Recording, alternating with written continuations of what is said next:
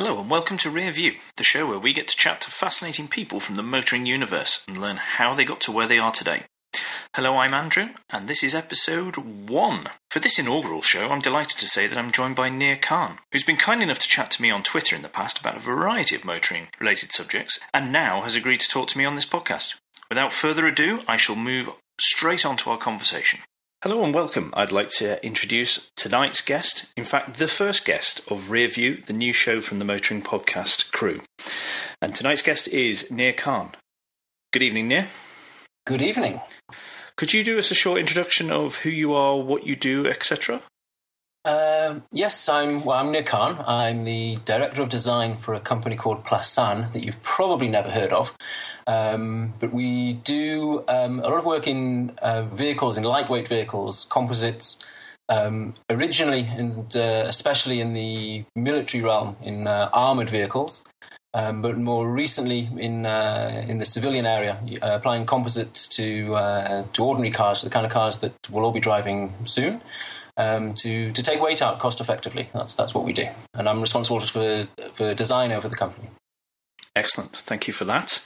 Now, we've met on Twitter, and just to let the listeners know, that will be a theme through most of the Rear View. That's how I first get in touch with people, is via Twitter. So, but we've met, inverted commas, air quotes here. I'll hurt myself later for doing that. I'm sorry. On Twitter a while ago, and we got chatting about cars. And then after we were chatting about cars, I found out the other stuff, what you do for the daytime when you're not on Twitter chatting to me inanely about cars. So I'm fascinated with that, but I don't want to start there.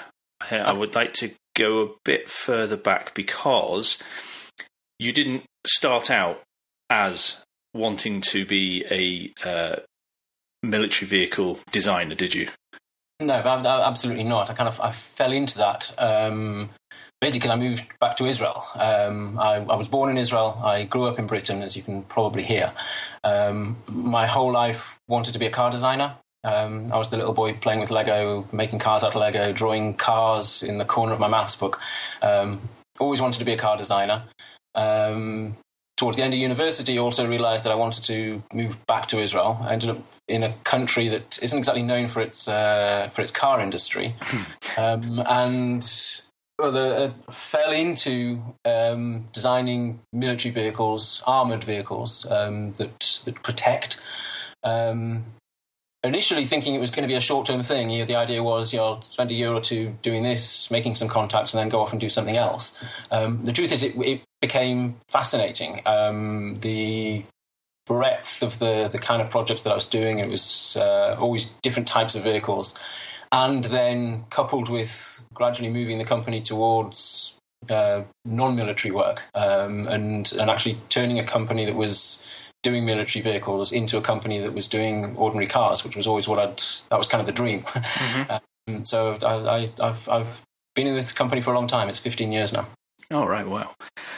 So when you said that you were the kid in the corner, always drawing in the corner of your maths book and all the rest of it. So what's your first, do you have a first memory of cars that you can think of? And why were you drawn to cars? I've always loved cars. I mean, you talk about early memories. Was what flashes into my head is the wallpaper I had as a kid of Mini Coopers and Escort Mexicos and stuff. You can, as many people who have a bit of petrol in the blood, I suppose you can probably blame my dad a little bit. He was also very much into cars. He used to race back in South Africa where he grew up. So that's just always, cars have always been around me. It's always been part of my life, really. That and Lego. I say, growing up playing with Lego, building cars out of Lego, and eventually realising, I originally wanted to be a Lego designer. If you'd have asked me when I was about 7 or 8, I'd have told you I wanted to be a Lego designer. But about that age, maybe 9, 10 years old, realised that all I ever built out of Lego was cars, and that actually it was the cars was the thing, and the Lego was just the medium. So I've just been surrounded by cars, really. Always starting from matchboxes through to the radio control cars, and until eventually I could get into the real thing. Okay, so your dad was a race driver, and that's. Did he encourage you to get into car to further this love, or to just let you explore all on your own? He certainly didn't push me towards that. I don't think it would have even crossed his mind that car design was a profession. But as I say, cars were always around us. There was always an old Fiat 850 coupe that was getting restored in the garage, and he was always. Toys involved, a Matchbox Power Track slot car set or a Tamiya radio control car. I suppose to a certain extent I was perhaps subtly pushed towards it. But I think it's cars can often be a bit of a genetic disease. Yes. I'm afflicted. I must say, years of magazines being left in the toilets. Exactly.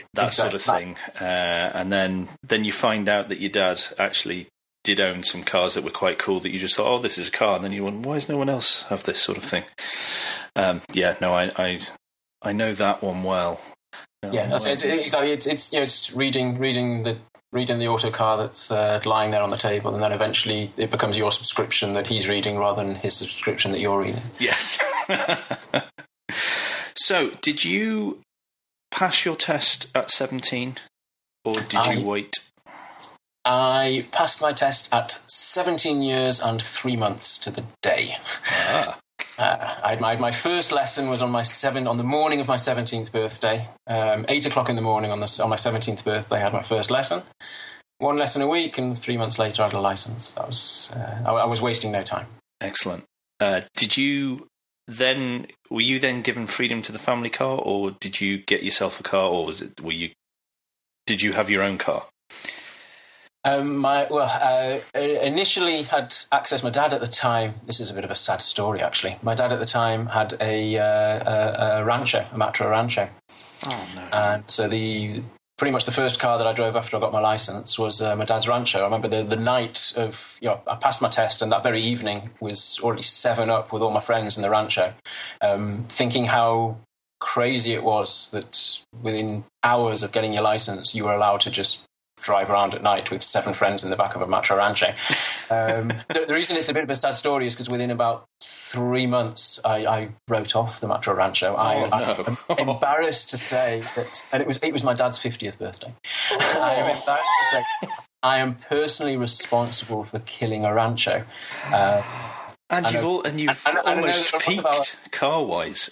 Exactly. A lot of your listeners and a lot of my followers are going to be very upset about that. The flip side was that having I say wrote it off. I mean, I wrote it off at about 5 miles an hour, but it just folded right up to the infamous.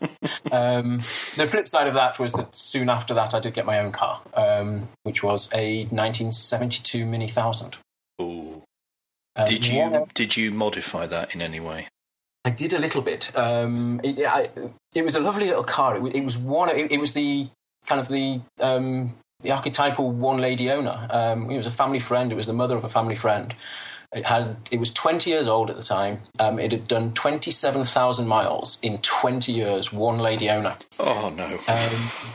And it was really fairly tidy. I did a bit of, I personally gave it a respray using Halford spray paint, but I did a fairly good job of it.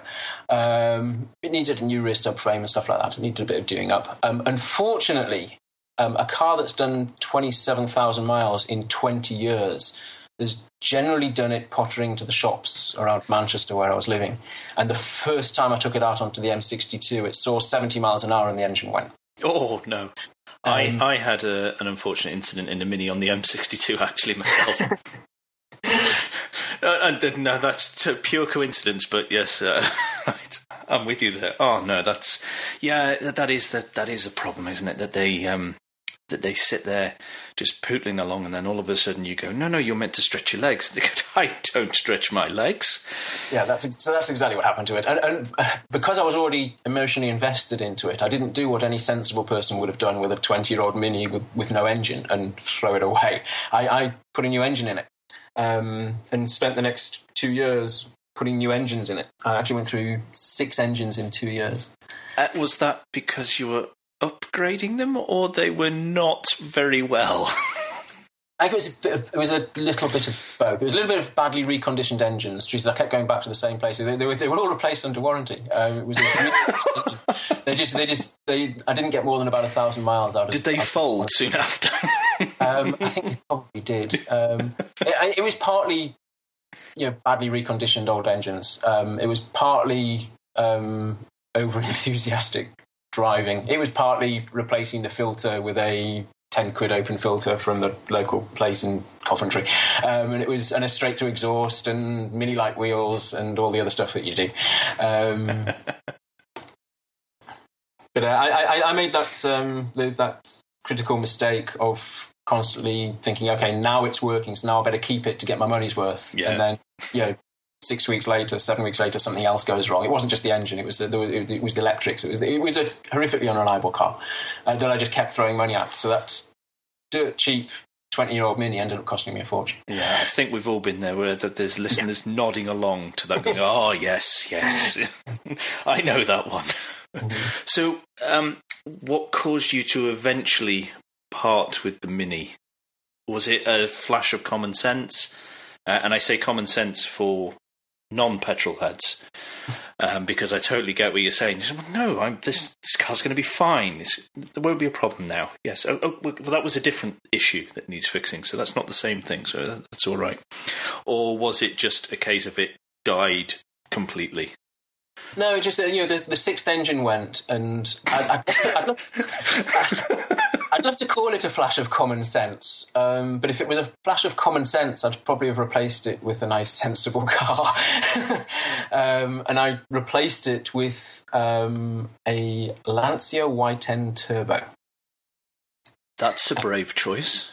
It was a brave choice. I wanted something else interesting. I looked at it. I nearly bought a Sud. I nearly bought all kinds of things, and then just in the classifieds came across this Y10 Turbo and tried it out, and it was unbelievably fast. It certainly was when I was 19 years old, and I'd actually like to drive it again to find out if it's still as fast as I remember it being.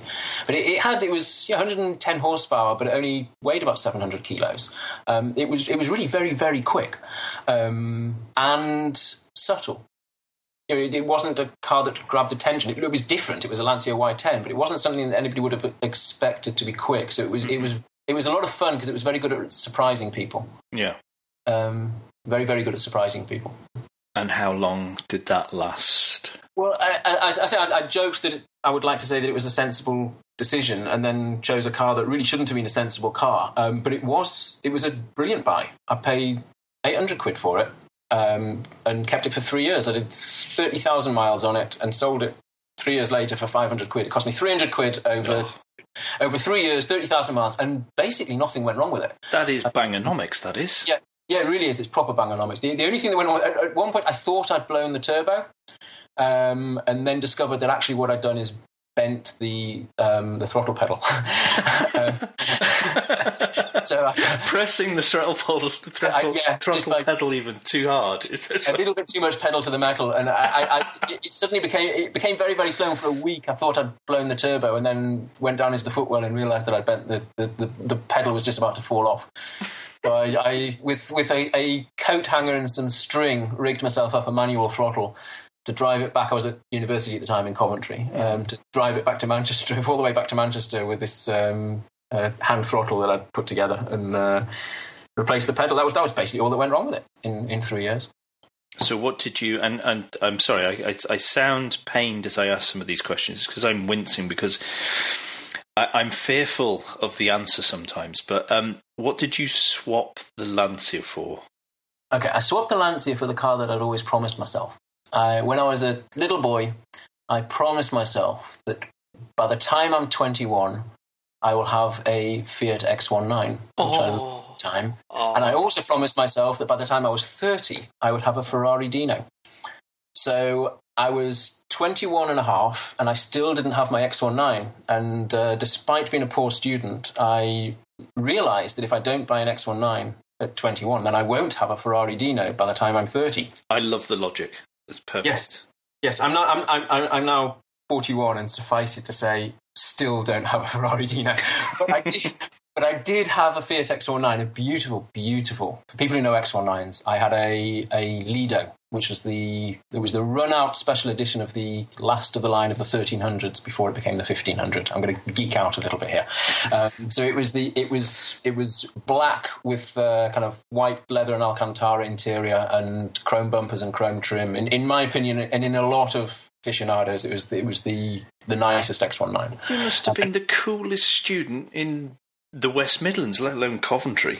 Well, I would have been if it wasn't, of course, that I was studying car design. So we all had cool cars. It was a pretty cool car. I'm not going to deny that. It was a pretty cool car as a student. But we would go karting, would drive up to Leicester, and there would be a convoy of like 10 cool cars, of which the X19 was just one of them. But yeah, it was a great car. It was a great car. I loved that car. And how long did that stay in your ownership then? Nearly 2 years. I sold that literally the night before I left Britain. And have regretted it ever since. I didn't really have much choice. I mean, it was right-hand drive. There would have been no point trying to ship it over. There was no tricky making that hand luggage, I suppose. Exactly. And despite my best efforts to kind of leave it in Britain so that I'd have something to drive when I went back, my mum was having none of that. I literally sold it the night before I left the country. Sold it for not very much money. I lost it. I sold it for less than I paid for it. But sold it to a X19 specialist on the proviso that he absolutely sells it on to another enthusiast and doesn't just strip it for parts or anything like that. But he knew what it was, so he knew that wasn't going to happen. Oh, excellent. And I do know, having checked later on the DBLC website, it had an MOT for at least another 5 years or so, which is pretty good going. All right, excellent. So you then go to Israel. Sobbing as you leave, obviously not Britain but the car. So what do you get when you get over to Israel? Well, I had a couple of carless years. Again, having to make it out in a new country, and in Tel Aviv, Tel Aviv's a bit kind of like New York in terms of cars, or the centre of London. It's just not a place to have a car. So I had about 2 or 3 carless years before buying my first Alfa. I should probably point out that other than the Mini, I've only ever had Italian cars. So you're showing off now, really. I bought my first in Israel. I bought my first new car. I bought an Alfa 147. Just when it came out, really, it hadn't been out for very long. I bought a 147, and kept it for a long time. Kept it for 7 years. Again, having bought it new, it kind of made a bit more sense than throwing money at old cars. And again, despite the reputation of Alfas, 7 years, 180,000 kilometres I put on it, and again, basically nothing went wrong with it. Couple of thermostats, they last exactly 70,000 kilometres, and a clutch. That was basically it. Well, you can't really argue too much with that. So what did you move on to next? From here on in, it's just been a string of Alfas. 156. Well, that's not necessarily a dreadful thing. No, I say you need to realise that the market out here is slightly different. First of all, cars are expensive, very, very expensive. There's 107% tax here. So that seems quite high. Yes, whatever the list price is in Britain, and Britain's not exactly cheap. You need to add about 50 or 60%, and that's what we pay out here. Oh, ouch! And there's also not very much choice. There isn't a huge car culture here, so there's not a lot of choice. So on the second-hand market, there isn't like in Britain. Europe generally, the most sensible thing to do is to buy a nice 2-year-old car that's finished or had its big depreciation and it's been well looked after, and you can get something interesting. You can't really do that here. Just the economics don't work like that. Anyway, so I bought the 156 largely just because due to a growing family. In the meantime, I'd got married. I got the 156 when the second child came, and I realised I needed rear doors and something a little bit more. Yes. That or a chiropractor just on hand at all times. And replaced the 156 with a Giulietta, and I'm now on my second Giulietta. Mm-hmm. And that's basically that's my car history. There's the 3 years without a car and 7 years with the 147. 10 years with one car means that it's not a huge number of cars for somebody my age, and certainly for somebody my age who's a big car enthusiast. But that's the full history. Ah, excellent. Well, you've got some crackers in there. Yeah, and there's nothing I'm disappointed with. There's nothing ordinary in there. They're not ordinary at all. Not at all. So you mentioned you were at university and you were doing automotive design. Yes. What does that, if you could educate a Luddite like myself, what does that actually entail? Because there's sometimes I see the occasional sketch being thrown out from university Twitter handles and stuff like that, and it's this concept, but they'll say, the future in 50 years or something, and it's this bizarre-looking vehicle. But obviously, not obviously, but I am presuming you don't just get to sit there with your crayons and felt tips and go and be told, sketch away, it's all right, nothing, it doesn't matter, just keep going. There must be some structure and education to design and why you get to a design. Yeah, absolutely. I mean, car design is a very technical type of design. There are other types of design where you can, to a certain extent, maybe get away with being a felt tip fairy, as they used to call us. But car design is a very complicated machine, and one of the things that they drilled into us, certainly in Coventry, was that if it can't be made or it doesn't work, then it hasn't been designed. It's just a pretty drawing. That's excellent, because I used to work in architecture, and we'd get architecture students, and they wouldn't care, or they've not been taught to consider the can it be built bit. And that's quite fundamental of a building. So it's rather pleasing to hear with car design, that is a core fundamental element, that this has to work in this way. Otherwise, it's not a design. It's just a picture. Yeah. I mean, certainly the first year in Coventry, only the very last project in the first year was actually a car design. You start off doing engineering stuff, building spaghetti bridges and things like that. A lot of emphasis on engineering, on packaging, on ergonomics. Projects. We used my Mini at the time and measured it all up and did kind of a full technical package of the Mini. I remember doing. The kind of engineering that we learned, and I'd come from a slightly more academic background than most of the other designers on the course had, so I had more of an affinity with the kind of the maths and the physics and the engineering. I found that a bit easier, and we were learning engineering. Pretty much what they were saying was you need to understand engineering well enough to be able to argue with an engineer and win the argument. To be able to so when what that means is if an engineer tells you, oh no, it can't be done. That's it can't be done. We can't bend that metal in that direction, or we can't do this, that, and the other. We don't need to be able to do all of the maths and to prove. We don't need to be able to solve the problem, but we need to be able to show that we know that it can be done. Yeah, and to point them in the right direction and say, look, it can be done. This is how you do it. I'm not going to sit there and do the maths. That's your job. But it can be done, and don't tell me that it can't. So that's kind of the level of engineering that we learned, certainly in Coventry.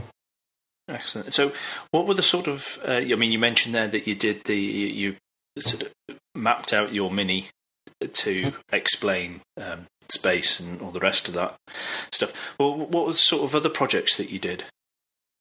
I think one of the first projects was a spaghetti bridge. It's a classic engineering student project. You've got a meter gap. You have to bridge a meter gap with a bridge made entirely out of spaghetti. And it's a group project, and what you do is you then have to add weights to the spaghetti bridge, and the winning team is the one whose bridge carries the most amount of weight without breaking as a proportion of its own weight. It's the most efficient bridge, the one that for the least amount of weight manages to carry the most amount of weight. Mm-hmm. Interesting enough, a bit relevant to what I'm doing now. We asked whether we could cook the spaghetti. Oh, right. And the lecturers obviously thought that was a crazy thing to do, until they realised that the reason we wanted to cook the spaghetti was because we were allowed to glue it together with epoxy. And we decided that if we cooked the spaghetti, we could actually weave it into a nice epoxy composite and make a composite bridge. You could almost make cables. The winning bridges. We actually my team. We made a beautiful triangulated, very very elegant looking kind of a Victorian style, Brunel style bridge. The winning ones really had just bundled the spaghetti together into these great big cables. Those were actually the most efficient ones in the end. No wind. So. Yes. So spaghetti bridge and just making silly machines with marbles and all kinds of stuff. Really just pushing the boundaries of your creative thinking. That's what a lot of the first year was actually about, rather than necessarily cars. And as you go forward, there's a lot of more work on materials, on efficiency especially. We did a project for a company that had developed it was kind of a little shuttle bus that worked kind of like one of those toys that you get in a Kinder Egg. Oh yeah, with a great big flywheel. They developed this little shuttle bus with a great big flywheel in the middle of it. It had like a meter diameter flywheel in the middle of it. The idea being that it had no batteries and no engine of its own. It went between stations, and when it reached the station, underneath the road of the station, there was like a motor with a spindle that would spin up the flywheel, and then it'll go for about a mile, zero emissions, just on the inertia of the flywheel. Oh, and so we did a project for that company, and we did all kinds of stuff. Oh well, so I suppose. I mean, you mentioned before, but it's to encourage you to think in. I don't want to be too cliche, but outside the box type thing. It's thinking it from totally different perspectives and totally different ways. You're not trying to be constrained into a way of thinking that's perhaps some, not necessarily the artistic side of things, but sometimes you can get trapped into thinking in only one way, which can get dangerous if you're trying to be innovative and creative. Yeah, absolutely, and it's also about preparing us for the actual workplace. Everybody who starts a course like this, and all of us had spent 20 years thinking we were the only one who drew cars in the corner of our books, and then you get there to Coventry, and all of a sudden there's a room of 30 of you, and it's great. But the truth is that there isn't enough work out there for 30 new graduates a year, never mind the ones that are coming off all the other courses. Certainly not the type of work that most people have dreamt about when they dream about being a car designer. Well, Ferrari only takes so many. Exactly. Not everybody gets to design. This is the bottom line. Not everybody gets to design fast red sports cars. And so a lot of, again, certainly in Coventry, I can't speak about other car design courses, but in Coventry there was a lot of emphasis on very practical kind of work, on the kind of work that you could end up doing. Some people are going to end up, as some of my friends are, working at companies like Aston Martin, and others are going to end up like I did, designing, well, initially at least, designing military vehicles, and you need a broad skill set. Yeah, I can see that. You said it there. It must have been great and liberating to be thrown into this room of people that all loved design of cars. They love to express themselves that way. That must have been such a nice thing, an environment to be thrown into. Yeah, absolutely, it really, really was. I loved my time in Coventry, and it's 20 years ago already now. But those 4 years in Coventry, as I say, surrounded by other like-minded people, a convoy of weird cars all driving up to go karting in Leicester, a modified Beetle, and a Lada with a grenade engine that was as fast as my Lancia was, and a beautiful BMW 2002. Henrik, if you're listening, and I can't even remember, to be honest, but a lot of great cars. Uno Turbo, Matteo. No, so you finish uni. Did you go straight away to Israel then? Yes. I mean, pretty much. I mean, I worked a little bit in Britain as part of the course, as kind of on placement. 6 months on placement as part of the course. Where did you go there? I was in a little company in Birmingham called Jubilee Automotive Group. It was a company that did kind of commercial conversions, ambulances, disabled vehicles, and taxis. All right, okay. They actually, funnily enough, every time I go back to Britain, I see the first thing which I ever actually got into production. While I was on that placement, we did a taxi based on the Fiat Scudo, and anybody who a lot of probably familiar with those things. So whenever I land generally in Luton or at the NEC, one of the first things I'll normally see is one of these taxis outside, and the taxi light on the roof I made that mould with my bare hands. So that was the very first thing I ever got into production, was the taxi light on the roof of those Jubilee taxis. That was part of my placement. But sorry, that's a little aside, because this is something I found. I've personally found very surprisingly pleasing when I worked in architecture. I know it's a different thing, but there's a physical thing that I have done. I've drawn on a piece of paper. I have done calculations. I have given to someone, and they have built it. And I made that happen, as it were, inverted commas. But that must be a satisfying thing when you design a car or a military vehicle or whatever. That must be. I presume that gives you a nice buzz as well. There is. I mean, there's no feeling like it. I often it's. Even just today, I can't tell you what it was, but we're just building a prototype in the workshop right now, and the bits all arrived this morning. And I said to the guys, let's see how much we can get it to look like the finished vehicle, at least by the end of the day. And there it was. Before I left work this evening, there it was, looking like my drawings. And I have to say, this was just a prototype. But every time I'll see a fleet of a car park full, a field full of something that I've designed, I always have the same response, and I'll look at this, kind of car park full of 50, the first 50 off the line or whatever it might be, and I look at them all and I say to myself, I was only joking. Because there is that element of you do the drawing and it's real, and you're doing it to answer some kind of requirement, and you're putting a lot of effort into it, and you're taking care of all the important stuff.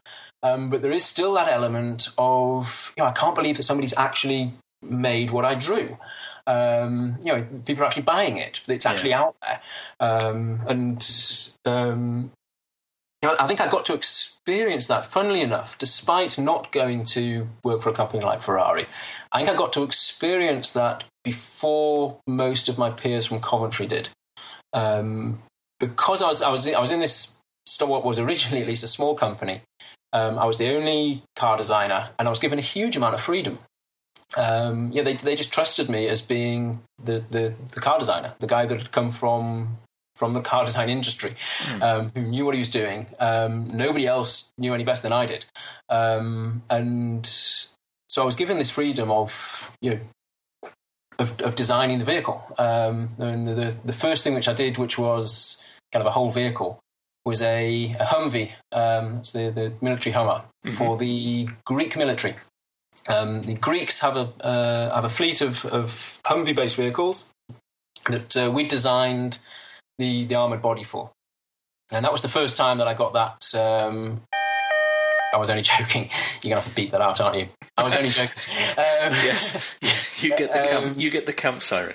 I get the siren, okay. Sorry. Alan will be delighted. But I was there looking at a vehicle in total on four wheels that I designed pretty much on my own from the sketch. When I say on my own, I mean in terms of the design. Obviously, there was a huge team working with it and engineers. Oh, yeah. But in terms of the design, in terms of who'd actually done the sketch, it was all mine. I'm pretty sure that I got to that stage before most of my friends who'd gone into the major car companies. Well, I suppose they would be told you worry about the door handle or the inside of how the door card looks or something like that. They wouldn't have been allowed the freedom you were because you had gone to a smaller company and you'd gone, into a slightly different industry as well. Yeah, that was exactly it. I mean, they got there soon enough. But yeah, when I was looking at this Humvee, they were still basically doing taillights and door handles as a stepping stone into what they're doing now, which is chief designer of Aston Martin and places like that. Yes, friends in high places. Yeah, absolutely. That's a call out to you, Miles. Okay, so we've moved into what you started doing. So you say the company was small when you first got there. You were the only car designer. How has your role changed over time, or has it not really? It's just the scope. No, the role has changed as well as the scope. When I say a small company, when I started there 15 years ago, the company had 80 workers. Was mostly local market, and was turning over about $4 million in a good year. Okay. And it was a small company. They brought me in largely because of a need to start to export, to move into the bigger world. It's to put a little bit of context into this. I'm talking about kind of year 2000, 2001.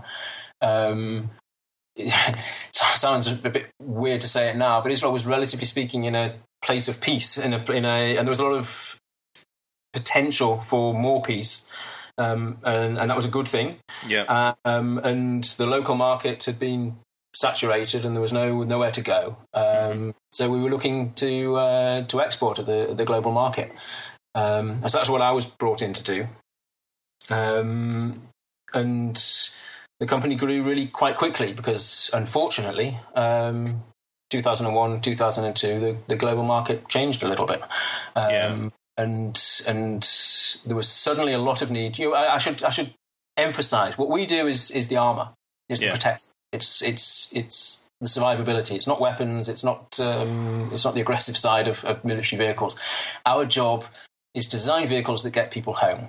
There are soldiers who are out there who are doing a job. They're getting sent out to do a job, and our job is to make sure that they can do their job as comfortably and as well as they can and go home to their families afterwards. The Americans, the Brits, the Allies went into Iraq and Afghanistan with a largely unprotected fleet. The war that they started or they got into was not, as I don't need to explain to anybody, was not the war that they ended up with.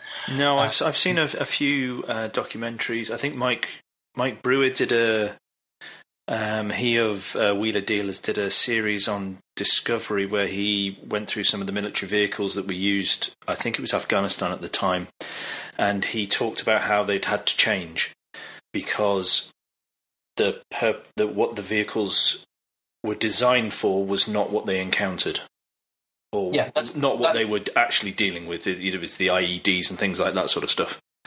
Yeah, that's exactly it. I mean, the plan was a couple of weeks of shock and awe. Depose Saddam Hussein. His soldiers will drop the keys, and that's the end of it. And what they didn't really account for was who was going to pick up the keys to the bases, and what they were going to do with all the high-end explosives that they found there. And as I say, the rest is history. I don't need to talk about this, but what they had was a fleet of soft logistics vehicles. The Humvees that the Americans had weren't protected.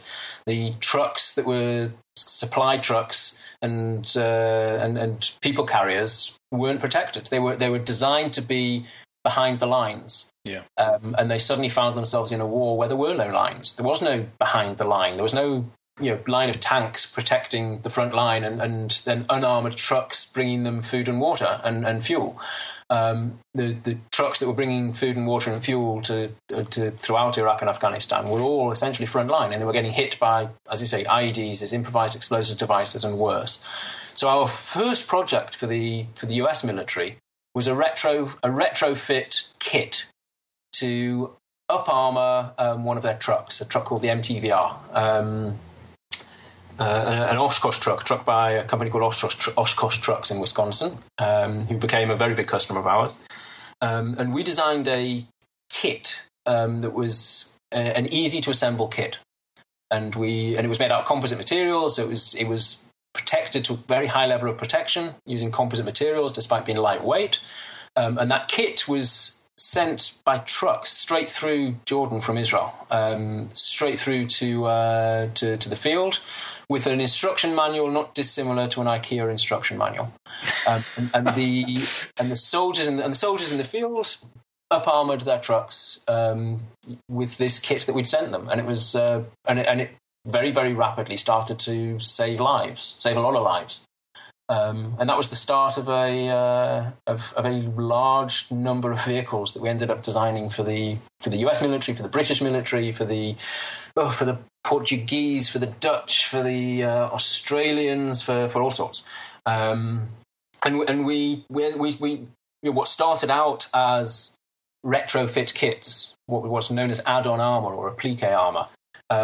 We came to the industry and we said, look, that was fine when you've already got the vehicle. But the most efficient way is to design the protection as part of the vehicle. And so we started to actually design the vehicles basically from the chassis up. All right. Our customer was generally a truck manufacturer of some description, okay, whether that was Navistar or Oshkosh Trucks or AM General that make the Humvee, or any number of others. And they would do the automotive design. They would design the chassis, and we would do chassis up. We would design that armoured body, and designed to protect, designed to serve and protect, but also designed to be easily manufactured. And this was a big key. Was designing, and this is what happens when you ask a kid who grew up playing with Lego to design. When you were as soon as you were talking about the Lego, I was thinking, oh wow, all right, I really see the connection. Absolutely, that it's building blocks, isn't it? And I was sort of going, oh, that's of course, yes. Sorry, I've just cut you off, but when you were mentioning it before. I mean, there is a connection. Traditionally, an armoured vehicle is a welded steel box. That's what an armoured vehicle has traditionally been, going back to the first tanks from the First World War. It's an armoured steel box. We were coming with composite materials, which there's often a metal element. It's often a metal composite, layers of ceramics and Kevlar and fibres and metals. But truth is that welding it as a box isn't really an option. Certainly not an efficient one. And so we designed our vehicles as kits, bolted and bonded flat pack kits, so all the composites could be easily manufactured in bite-sized chunks. So we're using autoclaves and the same kind of stuff that you would use to make an aeroplane or a Formula One car. But whereas a Formula One car, you spend 3 or 4 days laying it up, putting it in the autoclave for 3 or 4 bakes over a couple of days, and then spend another 4 or 5 days stripping it down. We designed everything as a kit. The parts were going into the autoclave. They're going piled up on shelves, kind of 10 high and 2 deep. So from a single 90-minute or 2-hour autoclave cycle, we're getting enough parts out for 5 or 10 vehicles. Right, that's interesting, because you're actively looking at the economies of the production of this, as well as the obviously the safety side from a protection point of view. Absolutely. I mean, and that really was the key. It was that kind of triple hit of real design for manufacture and manufacturing capability to ramp up production really quite rapidly. And I should say we peaked at over 1,000 vehicles a month. 1,000 vehicles a month in this industry that's a lot of vehicles. I mean, there's a lot of very significant sports car manufacturers out there that don't reach half that or a third of that, and certainly not out of composite materials. Nobody makes vehicles out of composite materials at those kind of rates, because they generally make them the same way that you make racing cars, as this homogeneous carbon fiber shell. So by breaking it down into these bite-sized chunks, it allowed us to mass produce. The kits could be manufactured over multiple sites. It wasn't all coming out of Israel. There were, towards the end at least, 80% of the manufacture was taking place in the States. We can transfer manufacture locally for anybody who wants it locally manufactured. The kits arrive just in time on an automotive assembly line, a truck line, a line that's basically been building trucks for the last 60 or 70 years in most cases. And what we showed was that you can assemble a composite armoured vehicle on a production line next to your traditional aluminium and steel soft cabs. And that these composite armoured vehicles could actually withstand the impacts of these rather large explosions and blasts that were taking place, especially out in Afghanistan and Iraq. And what we started to do was look at how we can transfer some of this technology. And again, this is, I'd been pushing towards this from my first day in the company. We have these autoclaves, we have these facilities. It doesn't have to be military vehicles. There's all kinds of things that we can do with this, and with the technologies and that we developed. So the technologies that we developed were partly manufacturing technologies. It was partly about design and engineering. It was about analysis. It was about the FEA, the finite element analysis of these composite materials, how they behave in a blast, how they behave in a crash. Mm-hmm. High strain analysis of these composite materials, and it's given us a capability that actually most of the civilian automotive industry actually doesn't have. Well, just from that bit there alone, I've got 4 or 5 questions I've just led to mind. First of all, if I just take a step back, you said traditionally military vehicles are for all intents and purposes, a steel box welded together. Now, do composite materials... I've got 2 questions here. The first one is, do composite materials help in dissipating forces? I mean, I presume part of the problem is you've obviously got to withstand a direct hit, but then the other issues are the forces generated by the explosion can affect different parts of the structure in different ways. So have you found that, or did you know that composite materials and the flat pack system, you're talking sections at a time, does that help dissipate forces in a more advantageous way than a steel box? Yes, it's a 2-part question. You're going to ask me the second part? The second part was going to be, which I probably should have started with, the steel boxes. Is that because they're basically one structure? Is that why they have the angles to try and deflect impacts?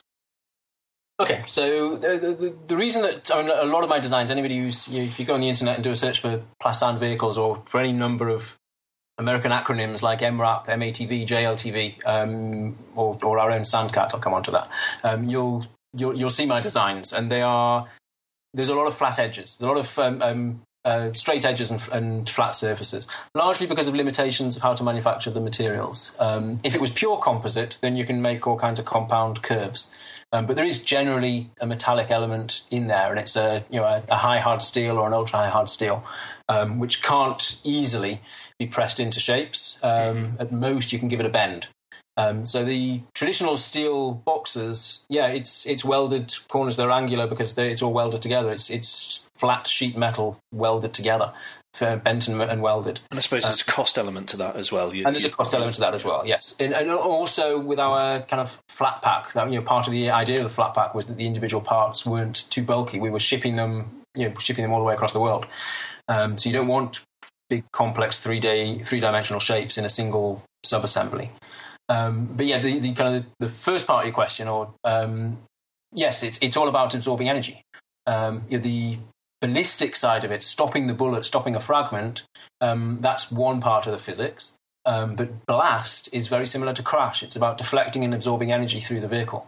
A lot of people will tell you that composites aren't very good at that. And it's simply that if you design composite structure and expect it to behave like a metallic structure, then what you end up with is a spaghetti bridge that's going to take weight to a certain level and then just go and smash. But if you understand the way that composites work, and you understand how to analyze them, and you understand the delamination that can go on between the layers, and you understand the intermingling of the different threads, and how you can, how every single thread that breaks inside that composite material is taking energy with it. And once you can start to understand that on the micro level and manage it, then yes, you can absorb a lot of energy with composites. You can absorb a huge amount of energy with composites. The bolted and bonded structure also takes some stresses out of the corners. Takes some, a welded steel box will generally crack open along the welds or next to the welds. The bolted and bonded structure allows you to design what's bending and what's breaking and what's taking the energy with it, and really direct that energy through the vehicle. It's very much like crash. It's just the same as the front end crash of a vehicle. It's all about crush zones and where's your energy going and how do you maintain the safety cell. In an underbody blast, the big issue generally is not penetration of the floor. It's generally, once you're beyond a certain level at least, it's not fragments coming through the floor and ripping through the people inside. It's the shock. It's the accelerations. If you can imagine the violence of a blast underneath a vehicle that can lift an 18-ton vehicle 2 meters up into the air or 3 meters up into the air. It's a huge amount of energy, and it's doing it in milliseconds. And then it comes crashing back down again. It's really protecting the occupants inside is about isolating them from that impact. I was going to say the soft squidgy bits inside are really vulnerable at that point. Exactly. If you can imagine making an egg box out of welded high hard military grade steel and then throwing it from the top of the tallest building in your city, the box probably will survive the fall. The eggs inside won't.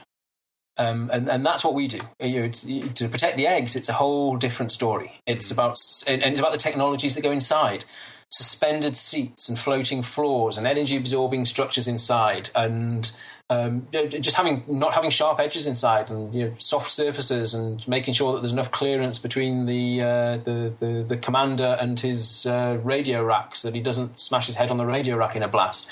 Yeah. It's other systems inside the vehicle, whether it's fire suppression, automatic fire suppression systems, and filtration systems, all kinds of other things. Like our job we describe it as survivability. It isn't just about armour, it's about survivability. It's about the guys and girls inside the vehicle surviving and going home. No, yeah, I can see that. I did some commercial diving for a couple of years, and I worked with people who worked with explosives underwater, and it's that whole thing that because of the medium of water, then an explosion gets amplified in terms of the effect it can have on the body. So I totally get where you're coming from about the inside of the egg box and all that.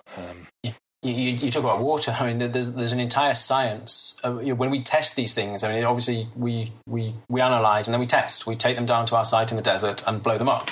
And there's a whole science about the nature of the earth around the explosive that you've buried under the ground, how wet it is, how much water there is in there, and as you say, the more water can make it an order of magnitude more powerful. The exact same explosive buried under the ground, when you flood it, can be significantly more powerful than when it's in dry sand or dry earth. Yeah, I can really understand that. But the next main thing that I thought of when you were describing what happened was that the company, looking at it from a business point of view, that's quite an agile and nimble company. With the ideas that you said, you could go into another plant, the way things could be done on someone else's site and that sort of thing, and you could modify, etc. That's manufacturing isn't typically known for being nimble and agile, but that just sounded like such a nimble and agile process and ethos, really. I mean, the company is, very much a creative and agile company, and we've changed over the years. We've changed with the time, according to the market, according to different types of markets. As I was saying, realizing years ago already that there was going to be a day after, a day after Iraq and Afghanistan, a day after. We pretty much flooded the market. We designed and made most of the new vehicles that the American military bought over the last 10 years. As I say, there's vehicles in use by the UK MOD and many others. But we started to plan for the day after. Okay, well, what happens when troops pull out? What happens when there's no need for more vehicles like this? What should we do with the technologies that we have? And which is why we got into mainstream automotive. We have a company in the States. I haven't mentioned the name of the company, have I? Did I mention? Have I in the whole time we've been talking? Have I actually mentioned the name of the company? No. The company's called Plasan. No, I did. I mentioned it at the beginning. So we have in the States a company called Plasan Carbon Composites, a subsidiary that deals only with carbon composites for the automotive industry, and they make all of the carbon fibre body parts for the Corvette Stingray, for the Viper, and for a few others. And they're also made with technologies that have been developed to mass produce composites. Now that must be that must be quite a trick to mass produce them, because that's generally been one of the. I mean, you talked about it before, because of the way that typically composites are done. It's for an F1 car or something like that. So to be able to mass produce them is very interesting. But the other thing I expect you guys have had to do is educate the customers that, no, right, what we mean by composites is this, because we do this. And I suppose you have to do a bit of that, otherwise you get that perception or prejudice about composites. Yes, and there's a lot of that. I mean, I quite often give talks at conferences about how to design for composites. About most companies realise that designing for composites, you don't design. It's not.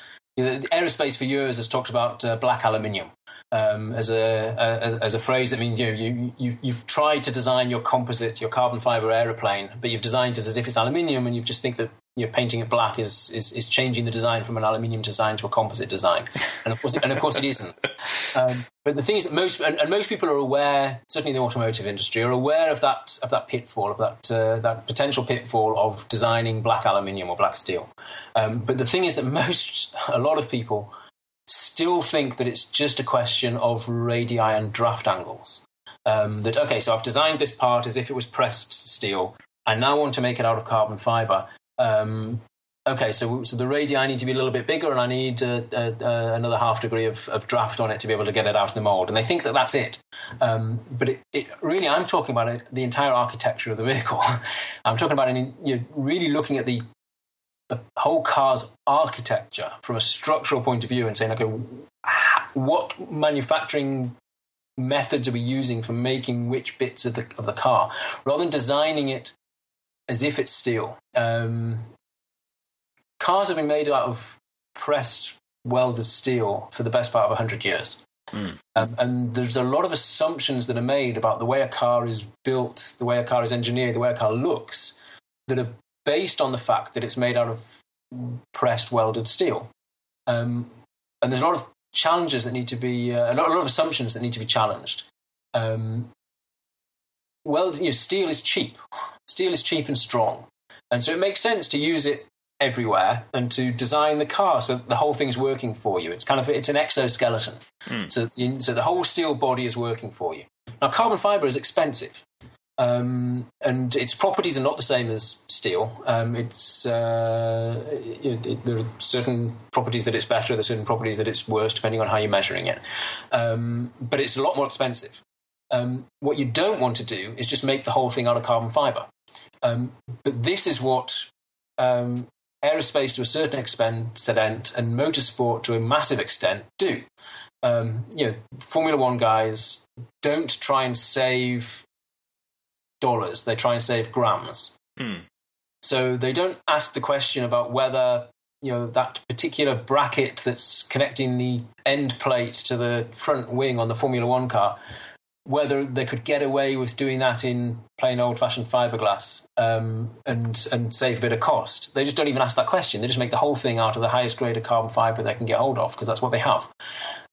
So we've been coming into this from a whole different place. So when companies in the past wanted a carbon fiber bonnet for their high-end sports car, they'd quite naturally go to the companies that make motorsport parts, and would come back with a very expensive bonnet that takes 3 days to make. Yeah. And that was fine when all you need is a handful of them for the top of the line special edition M3 GTS, whatever it might be. Oh yeah. So you can say, "Oh look at all the weight you've saved, and it's cost you more." Exactly, as the testers like to do. Yeah, but when General Motors comes to you and says, "We would like to have a carbon fiber bonnet and roof on every single Corvette Stingray," not just the ZR1 or ZR1 as they like to call it, not just on the top end model, but on the base Corvette. Now, the base Corvette, that's a $55,000 car. Mm. That's a £30,000 car. That's, in the big scale of things, that's not a very expensive car. It's certainly not a very expensive car to have carbon fibre bits on it as standard. But that's what they wanted. And we were able to do that because we have a manufacturing technology which we call the pressure press. It's an out-of-autoclave manufacturing system that has allowed us to make these bonnets and roofs for the Corvette. And that's 40,000 cars a year. It's hard to believe it. They make 40,000 Corvettes a year. Wow. And I not long ago, I was at our plant in Michigan, and it's hugely impressive just to see the rate that these things have been made. And it's mostly an automated process. For automotive, the kind of thing you would see on one of those mega factories shows on Discovery or National Geographic or whatever. And you look at these hoods and roofs, coming off the line at this massive rate, and what really gets you is realising that somebody is actually signing the order form for a Corvette at the same rate. Like every 10 minutes, every 20 minutes, somebody signs an order form for a Corvette. It's a lot of Corvettes. Yes, it is. So, thinking about this, when you're talking about that just reminded me of Gordon Murray's. Yeah, and is that helpful for you guys because he's trying to show that there is an alternative way? It doesn't just have to be the pressed aluminium and steel and all that sort of stuff. There is other ways that we can try and crack this egg, because as we know, the environmental impact and the strictness of emissions from cars is going to get more and more, which means vehicle engine technology can only do so much. What needs to happen it's a combination, isn't it, across a car, that there's the powertrain in whatever form that is, then there's the weight of the car, and then there's the materials, and all of it's combined. It is the whole architecture, as you were saying before, of it. So does someone like Gordon Murray help you guys in spreading this message to the wider world? Yeah, I mean, Gordon Murray's a personal hero. I mean, he's been a massive inspiration to me going back to when I was a kid playing with Lego, and he's a groundbreaker in terms of applying composites first to racing cars, then to road cars with the F1, and more recently with iStream. And it certainly helps when you've got a big name like Gordon Murray who's going out there and telling people, look, there's another way to do this. You can mass produce composite materials, iStream. So it helps to change perceptions. The architectural concept that we've been working on, and it's partly public, I can talk about it a little bit, with vehicle manufacturers, with car companies in a few different countries, is actually, to a certain extent, there are certain similarities with iStream. There's one fundamental that's the exact opposite of iStream. What's similar to iStream is that it's looking more like the car more like an endoskeleton than an exoskeleton. Okay. Is that it's looking at getting the structure on the inside, and how do you do that cost effectively, and then skin it with a less structural or non-structural body, or outer panels at least. The difference is that iStream is based around a kind of a tubular steel structure. I don't know how familiar you are with iStream. It's a thin wall steel tube that's then that on its own isn't structural or isn't structural enough to make a car, and then it's skinned with either with fiberglass or with carbon fiber, depending on the market, and then together it works together to create this inner skeleton that's strong. The architecture that we've developed actually uses a composite manufacturing technology called pultrusion. Now, pultrusion is kind of the composite equivalent of extrusion. So you're probably familiar with aluminium extrusions, the kind of stuff that we'd use to make a window frame or the chassis of a Lotus Elise. So that's aluminium extrusion. You have a die with a constant section. You heat up the aluminium and push it through the die, and then you get a beam with that constant section of the shape of the die that you've pushed it through. And then you can do some very clever things with aluminium extrusions. As a Lotus makes their chassis like that. Aston Martin makes their chassis like that. Jaguar Land Rover and Audi both make pretty extensive use of aluminium extrusions in their multi-material architectures today. Pultrusion is the kind of the composite equivalent of extrusion. So the reason you call it a pultrusion is because you can't push fibres through a die. You have to pull them. Okay. But essentially, you pull the fibres or the fabrics or whatever it might be through the die, through a kind of the bath of the resin. And the bottom line is that you get a shape similar to an aluminium extrusion. As long as the section is constant, then you can pultrude this composite shape. You can mix and match your materials inside that, again, as long as in section it's constant. It's a very cost-effective way to manufacture composite parts, but it's very, very limiting in terms of the geometry of it. So our challenge has been, let's start the question the other way around. Rather than designing the car and then going out and developing a manufacturing technology that allows me to make parts that look similar to pressed steel parts, because car designers and engineers are naturally and without question designing cars with pressed shapes, and then looking to see how we can press composites cheaply and cost effectively. We're looking at it completely the other way around. And saying, okay, there is already a very cost effective way to manufacture composites. It's called pultrusion. Now, how do you make a car out of it? So the architecture that we've developed is basically utilising these pultruded shapes to make the inner structure of the car, the pillars and beams and sills, out of these composite pultrusions. And then it becomes a question of how do you put it together, which I have a lot of experience in having designed all these kitted blast vehicles.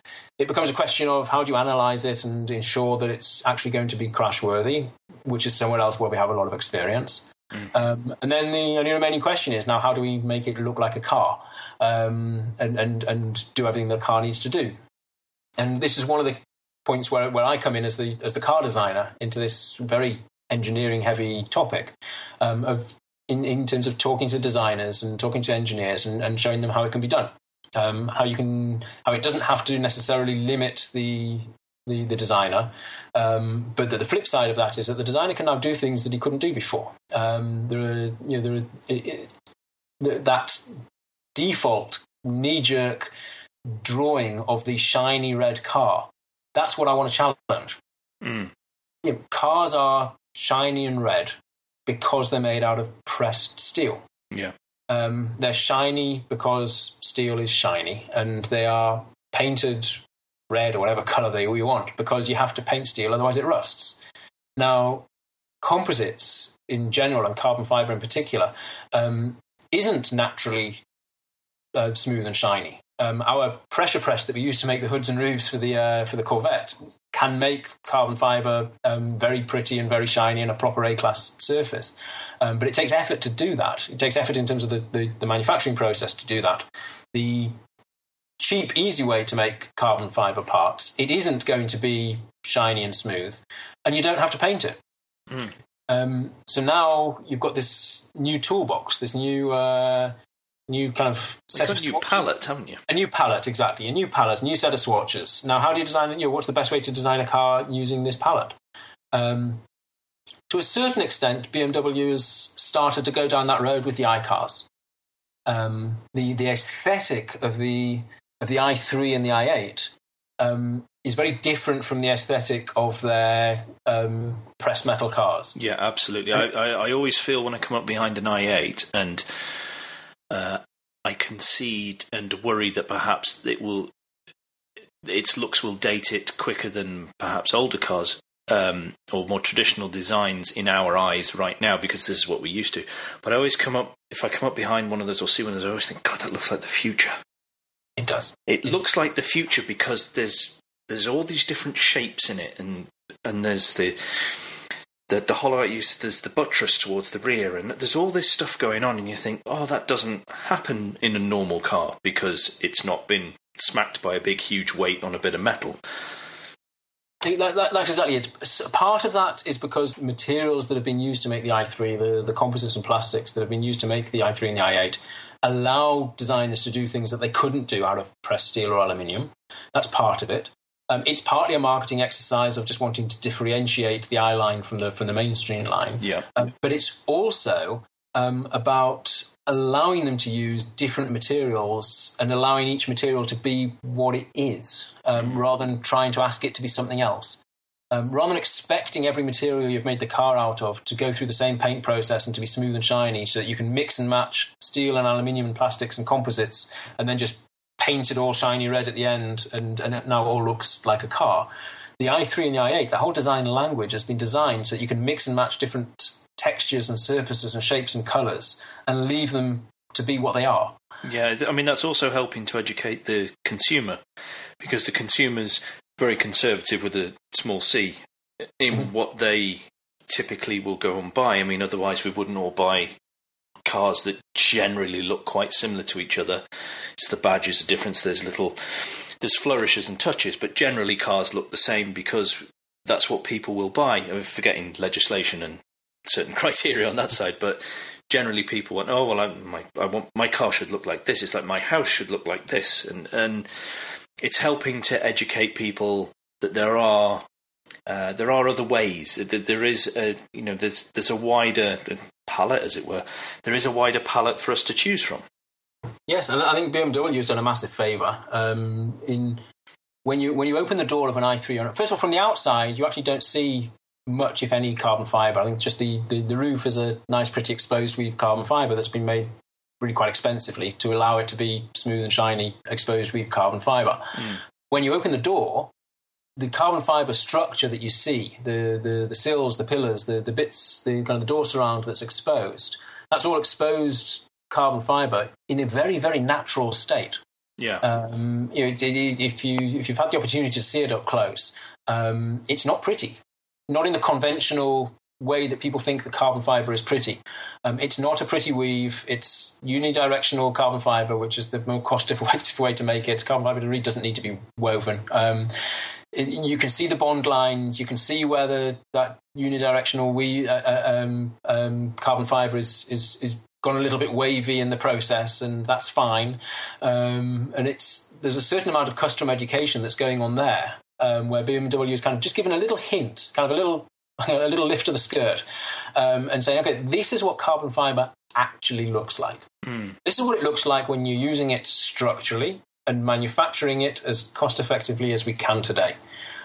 Get used to it. This is what it looks like. We don't want to keep having to make it shiny and exposed weave because there's really no reason for it. Well, yeah, I mean, because it's in there. I've been lucky enough to drive an i8, and you open the door, and as you say, it's all there. I think every time you get in and out, you see this. So very quickly, through being exposed to it all the time, it becomes the norm. It's not a, oh, look at that, as I did when the door opened. It's like, oh, look at all this. That disappears quite quickly, and it's expected. It's, you know, you become blasé through exposure to it so much. Yes, and I think BMW they're unique in that they could get away with that. They're unique at the whole I-Series. I don't think any other manufacturer could have got away with that in the way that BMW did. I don't think any other manufacturer would have had the guts and the resources to throw that amount of money on an entirely new, vertically integrated manufacturing line and just doing everything that they did with those really, as I say, they're cars of the future. Yeah, their badge allowed a lot of freedom. Their resources allowed it, and their badge allowed it, because I don't think that a lesser brand would have even tried to get away with leaving that carbon fibre weave, kind of the uglier weave, exposed. No, I totally agree with you there. Because nobody would have forgiven them. No, absolutely. Without naming names, you wouldn't have opened the door on a lesser car from the Far East or whatever, and the first thing you would have said was, "Oh my God, look at that! That's awful! Couldn't you paint it? Couldn't you cover it? Couldn't you do it prettier?" That's so cheap. Yeah, that looks cheap. BMW could get away with that, and that's why I say they think they've done us a massive favour, because they're setting a tone. They're sending a message that says, "Look, this is what carbon fibre is. Get used to it." It's going to be part of cars for a foreseeable future. It's going to be part of cars. And in some cars you'll see it, in some you won't. And when you see it, this is what it's going to look like, and it's not a problem. Absolutely, it's not a problem. Right, I could talk to you for hours about this, but I don't want to take up all your time. Yeah, and I really appreciate you coming on. This is already a 2-commute podcast for me. I'm going to have to listen to it myself going to work and on the way home, I think. Well, we're here to help you. I mean, if you want, then if you give me some prior notice, I can make sure Alan and I in the Motoring Podcast manage to talk for some. If you've got some big journeys coming up, we can talk for a good long time to get you through those journeys. But I'd like to move on to a section that I will have in each show, where I'm just going to ask you a few quick fire questions. I'm going to ask you the question, let you answer, and then I will move on to the next question. I won't comment, because with some of these questions I would love to explore the answers, but I daren't, because like I say, people need to sleep. You need to go to sleep and design these wonderful, amazing things. So it's totally fascinating what we've just discussed. So I'm going to start here now, if you're all right and you're ready for this. I'm ready. Okay, let's go. So, what currently excites you about the motoring world? Really, it's the pace of change. I think we're going through a period after 100 years of welded steel boxes. We're going through a process of change now, and a pace of change that's just going to see the biggest changes we've seen since the Model T. Okay, well, what currently worries you about the motoring world? Some things that are related to that. Some of the really great car companies and marques that perhaps don't realise this well enough and aren't going to keep up and might end up disappearing. That genuinely concerns me. That some of the more loved car companies might not keep pace with this with the change that's coming up and might end up disappearing or changing beyond recognition. So, what's been your favourite car that you've ever driven, and why was that? I'd have to go with my X19. It's just got a purity of handling. It's not a especially fast car, but just little, mid-engined, completely passive, light, small. You can throw it around roundabouts. You can throw it around anywhere. It's just a lovely, lovely car to drive. I really miss that car. That makes me want one even more. The looks alone were good enough. Right, so I was supposed to not comment, sorry. What's been your least favourite car to drive, and why was that? About 15 years ago already, as a loaner once, I had a Renault Kangoo. and it was, as I say, one of the first Renault Kangoo, the original Renault Kangoo. And even 15 years ago, I just remember thinking, I didn't realise that they still made cars as bad as this. Just again, it's very good at what it does. I mean, it's built to purpose. But just coming out of having had an X19 and then a string of Alphas, and just getting into a car that just had no relation whatsoever between your inputs and the road and what it was doing. I don't recall ever feeling that disconnected from the road since I drove a Sherpa van. So no offence to Renault today, but 15 years ago the Kangoo really didn't do it for me. What's the car you'd like to own next? This is actually a really tricky one for me. As I'm on my second Giulietta already. The Giulia hasn't yet reached Israel. I had high hopes for the 124, but the truth is I've got 3 kids now. I can't get away with a 2-seater. I think I'm going to be waiting for the Giulia when it gets here to see if it's in budget, unless Fiat or Alfa surprise us with a nice little coupe that's got room in the back for the 3 of them. Then I think it's probably going to be a Giulia. Okay. What's the favourite road you've ever driven on? My commute to work is brilliant. I live on the coast. Where I work is up in the hills. It's a 38-kilometre drive, like a 20-mile drive, but it's from sea level here on the coast up to 850 metres. It's basically a hill climb. It's a nice, windy hill climb. And I've done it pretty much every day for the last 15 years. So when you've got a lovely road like that and every last little bump and scratch on it, you can really enjoy it. So I would have to go with my daily commute, which I suppose it's a pretty lucky person who can say that their favourite road is the one they drive every day. That's excellent. What is the most pointless optional extra you've had the misfortune to experience? I just generally don't like things that add weight to a car without giving significant functionality. I'm a stickler for Really, that does surprise me. We talked about Gordon Murray, and the other one who's a big hero of mine is Colin Chapman, of course. Anything that adds redundant weight to a car or unnecessary weight to a car. And if you're talking about options, the one that I would put my finger on is electric seats.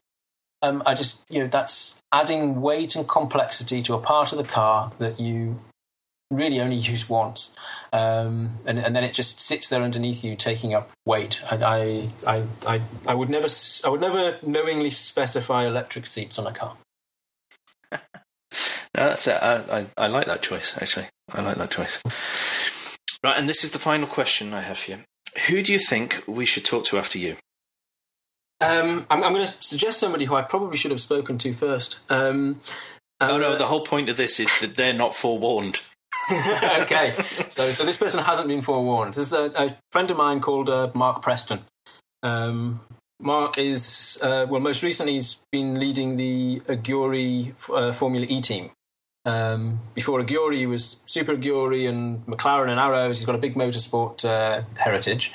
But he's also very involved with an organisation called MobOx, which is a Mobility Oxford, I think, which deals with one of your pet subjects. Connected cars, future mobility, future personal transport. He's a guy we've done some work with. I've done some work with him on composites as well. He's somebody you can definitely talk to for a couple of hours and just want to keep talking to. Excellent. Thank you very much for that. And I will put you in touch properly. Oh, that's very kind of you. Thank you very much for that. Well, Nia, thank you so much for coming on the first show. It's been brilliant to talk to you. It's really fascinated with what you've told me. I could talk to you for hours and hours about this to probably geek out as far as I could geek without having too much knowledge. But if people wanted to get in touch with you or see what you're up to, what would be the best place to do that? Best place to do that is definitely Twitter. I'm on Twitter as Nir_Khan, and I should probably spell that for you. NIR_, and it's Khan, KAHN. Get the A and the H the right way around. That's where you'll find me on Twitter. That's how we met as well. And I say it's been a pleasure chatting to you. You've been you've accompanied me on my commute to and back from work at least once a week for the last nearly a year, I suppose. Well, that's very kind of you. I'm glad that we could help you along. And I often find myself shouting at the iPhone in the car and expecting you to respond. So it's been quite nice actually having you able to respond. Well, I would probably be saying, well, I totally agree with you, Near. Alan was wrong, but there we go. Well, thank you very much for being on here, and look forward to being in touch with you on Twitter again, and maybe we can get you back on the show where I can delve deeper. I mean, I don't know. It's just an amazing bit of technology you guys are working on, and I can see how it can be used in many areas, and it's brilliant to see how you are actively pushing for that. So thank you very much. My pleasure. Do I get to say safe motoring, or is that just Alan's line? No, you can. I no problem. Yes, you can. So until next time, safe motoring. Thanks once again to Near Khan for coming on Rearview and chatting to me. I hope you all listening found it as fascinating and as enjoyable as I did. In the show notes you will see links to Near's Twitter handle and an interview that he did for Top Gear magazine with Tom Ford, which is an excellent read. So I thoroughly recommend you go and see that. If you want to suggest someone who you think I should talk to on this show, please do get in touch. If you use the hashtag RearviewPod, we'll be guaranteed to see it in Motoring Podcast Towers.